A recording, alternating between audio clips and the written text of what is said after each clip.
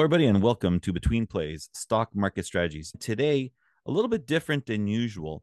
Um, we usually have CEOs of companies on here, analysts, and today, which is really interesting, we have Meir Rabkin, founder and managing partner of Blue Vision Capital. Meir, how are you doing today? Doing well, thank you. Uh, I'd like to thank you so much for being on the show.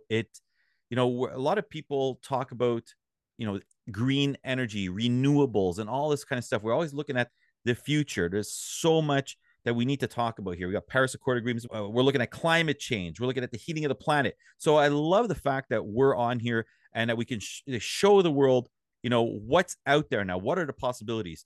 But before we do all of that, if we could just talk a little bit about you, look into your background, if you can go into that a bit, please. Yeah, absolutely. And thank you, Albert, for having me on the show today. So I, as mentioned, founded Blue Vision Capital, which is a venture capital fund focusing on climate tech startups, which has been a very exciting journey and a very purposeful journey. My background has always been in the investment space, and I'm an entrepreneur, I'm an investor. I've worked at various firms in the past, mostly in public markets, in wealth management, spent some time in the banking sector, and spent quite a bit of time as well in very large asset management firms. And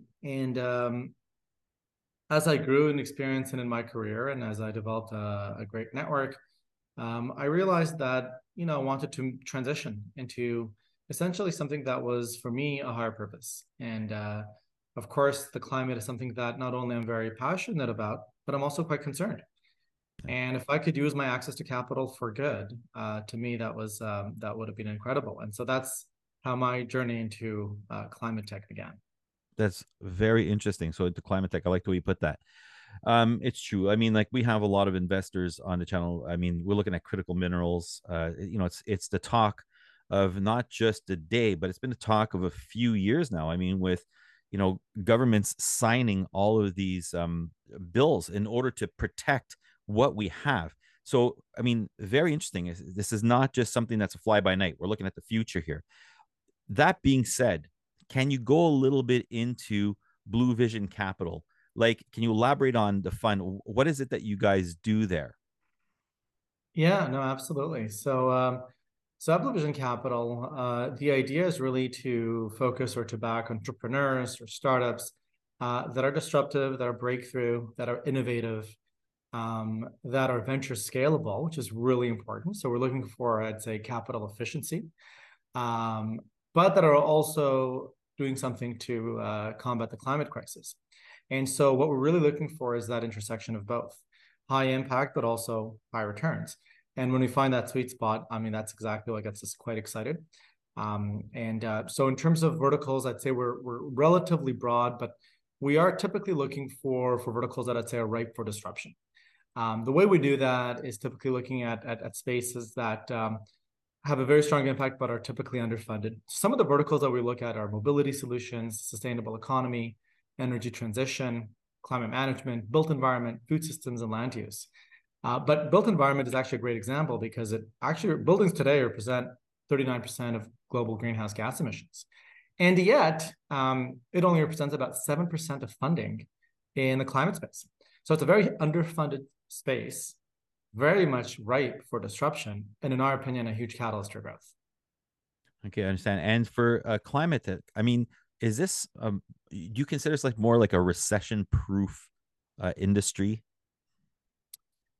Recession-proof is a big word, but like one thing for sure is that the future is climate tech, and when you look at some of the trends that we've seen, at least in the last year or two, so when you look at VC broad-based, right? You look at Okay. total VC investments in 2021 and you compare it to 2022, you've seen about a 35% year-over-year drop in funding, right? From about 600 billion to about 415 billion.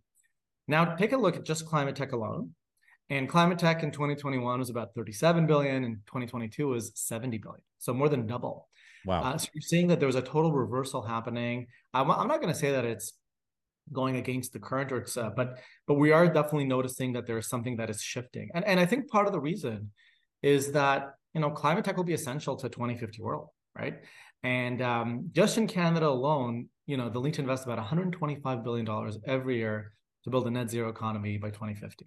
Globally, we're going to require about $1.7 trillion Wow. per year for at least 20 years. And so there's a tremendous amount of capital that's going in these spaces. And it's not for nothing that you hear Larry Fink, the CEO of BlackRock, saying Yeah, that the next 1,000 unicorns will be in the green energy space. true. John Kerry said the same thing. He said clean energy is one of the greatest economic opportunities the world has ever seen. Right. So I think that there's no line of business that will not be impacted by climate change, and there lies the opportunity.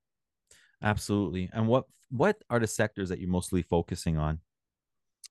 So we're very excited by, let's say, three sectors in particular. One is the energy transition. Yep. Uh, at the end of the day, 25% of global emissions are related to energy. We are facing an energy crisis, and there is a tremendous amount of disruption, innovation in that space. I would say we do have a lot of very interesting solutions around that, around the intermittency, around the renewable energy. I mean, it's definitely at an inflection point because right now the cost parity between renewables and traditional coal and gas is coming to a point where it makes economic sense. So I think that there's a tremendous amount of innovation there.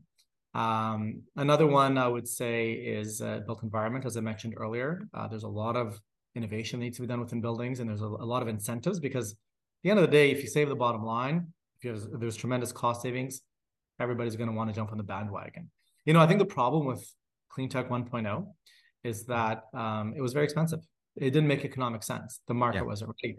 And so it didn't take off. But right now, if you could save 10% off of a profit margin, off the bottom line, and you're greener at the same time in parallel, I mean, that's a great business case. So built environment is another one. I would finish off by saying that food systems, very exciting. A difficult space though. So I'd say we're tiptoeing into that. We're excited by it.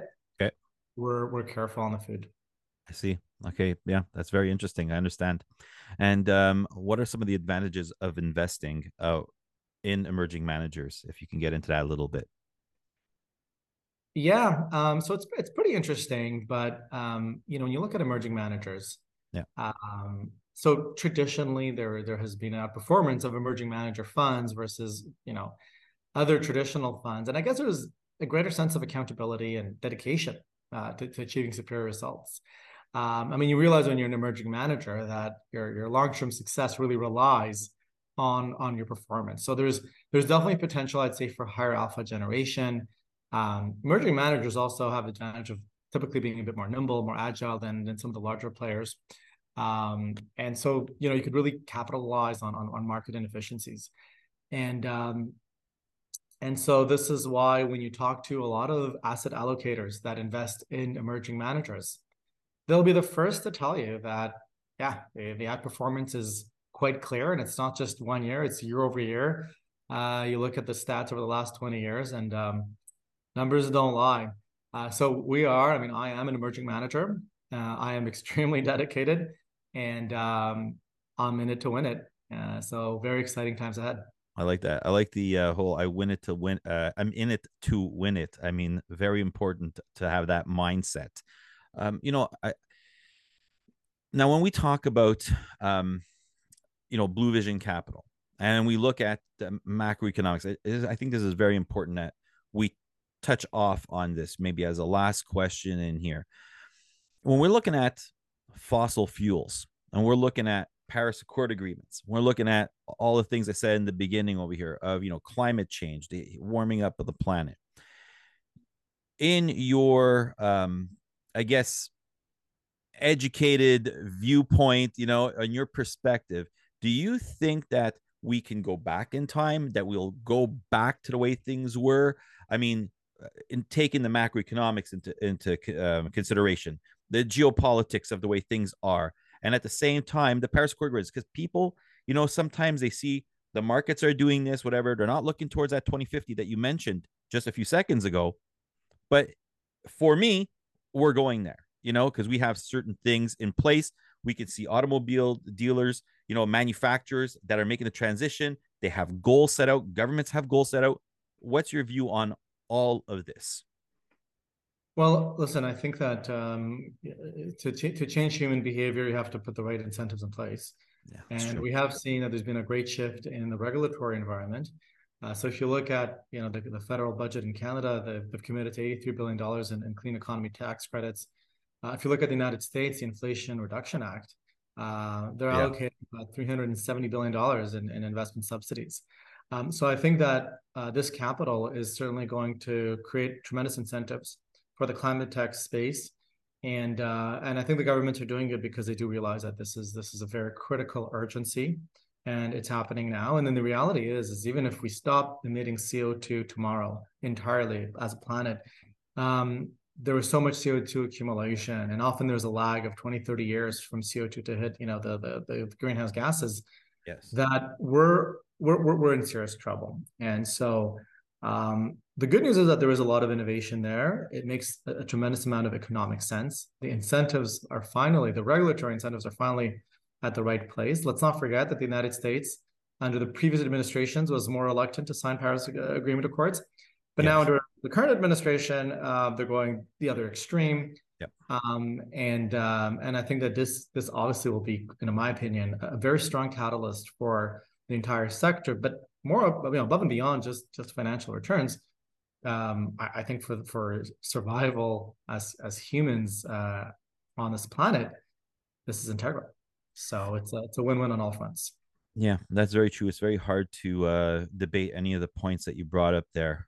Completely in line with those points. Now, just talk about Blue Vision Capital. Maybe to end off on this. So, when you look at investment criteria for Blue Vision Capital, what is it that you're looking at? I mean, because I've seen on your website that you have certain points. Can you just elaborate on that a little bit, and maybe also talk about what you guys target? Your mobility solutions, energy transition. Get it to that a little bit, please. Sure. So I think there's three layers to that question. So the first thing is that we are considered a strategic player, at least in Montreal, where we're based. And the reason I say that is that we're filling an important gap in the ecosystem. When you look at venture capital as a whole, there's a lot of capital for more late stage, Series A, Series B, and onwards. But when you look at seed specific and you look at climate tech specific, there is a total gap. So when you address a gap in the ecosystem and you directly, what that allows you to do is to handpick from the best opportunities. You're not too concerned about being outbid, but when it's a very saturated market, it typically goes to the highest bidder. We don't have that issue. Quite the contrary. If you look at the supply and demand, there's a huge demand of startups looking for money. Very limited supply of actual funds focusing on seed stage. So I think that's one piece that's very interesting. The second is, when we look at a business, we're looking at about 8 metrics, right? And starting off, obviously, the environmental impact. But for us, the business model is really important. Are the profit margins at least, 60, 70, 80%? What are the KPIs? What is the cash runway? We're looking at, for us, it's important to have a low CapEx play. You could easily get burned if you get into high CapEx type opportunities. So we're looking for that asset light sleeve. The team, of course, is extremely important. The tech, the product, the service, right? Is it disruptive? It's a breakthrough. What's the IP around it? Market, how's the TAM? For us, minimum 500 million TAM and above for us to be able to make a deal. So we're looking at a lot of these metrics. And once all these metrics are filled, we then start thinking about, okay, what's our post-investment strategy? Okay, once we've made the investment in that business, now what do we do? Yes. Well, we're going to do everything we can to make sure it's successful. So how do we do that, right? Well, we sit on their boards. We try to give them the mentorship, the coaching, the direction. We help them connect with new customers. We do whatever we can to help them on every aspect we can, because their success at the end of the day is our success. And for us, we're looking for that 10x return multiple per business, per company. And I believe very strongly that in order to achieve that and to maximize the odds in your favor, you definitely want to have a very solid post-investment strategy as much as just a pre-investment strategy. So that's kind of how we think about investing in businesses globally. Very interesting. I like the mindset. Completely agree with it. I mean, there's nothing you could debate on that as well. Mayor Rapkin, I mean, we're going to wrap this up. I mean, is there any last words that you might like to say? Because, I mean, we know what Blue Vision Capital is about. We love the strategy. We love, the basically, I don't want to, the green of it all, and where it's going. do you have any final words that you would like to be able to put out there, whether it's towards macroeconomic of things or just of the company or a little bit of both? I would say that I still think that there is a little bit of I'd say post-traumatic, PTSD, post-traumatic stress disorder from people who invested in the first wave of clean tech, which Yeah. was about 10 years ago. And you have John Doerr, who from Klein and Perkins, who was actually a pioneer in clean tech. And many of you may know, but Klein and Perkins is one of the more successful venture capital funds out of Silicon Valley. And they got burnt. They got totally burnt investing in clean tech. They were doing these big, renewable energy products. And so there's a lot of PTSD around that. And Yep. My message to new investors who maybe have had a bad experience the first time around to say, you know what, I think that today climate tech has moved beyond a proof of concept. I think that we are definitely at an inflection point. I think the time is now. And I think it's the most exciting space to be in. So I highly encourage all of you to reach out and to learn more about the space. And I'm happy to share my thoughts around it. But I think it's, as I mentioned earlier, we're looking for the next biggest unicorns, and climate tech, in our opinion, is the next internet. Meir Rabkin, thank you so much for being on Between Plays Stock Market Strategies. I'd like to be able to have you in the future and see where we are and how things go with the fund and just talking about the macroeconomic space. If you'd ever like to just come on and talk about green tech and stuff like that. My pleasure. Anytime. All right. Well, for all the viewers out there, always remember: research, prepare, plan, and execute. So thank you so much, Meir Rabkin, and hope to see you in the future. You bet. Between Plays, it's the journey and what you do between where you are and where you want to be. Research, prepare. Disclaimer: Between Plays has a contract with said company in this video at the time of recording. Between Plays only takes contracts with companies we believe have an opportunity to deliver a product or service based on our own research. That being said, always do your due diligence. Seek professional financial analyst when investing. This video is for entertainment, educational, informative purposes. See description for more information.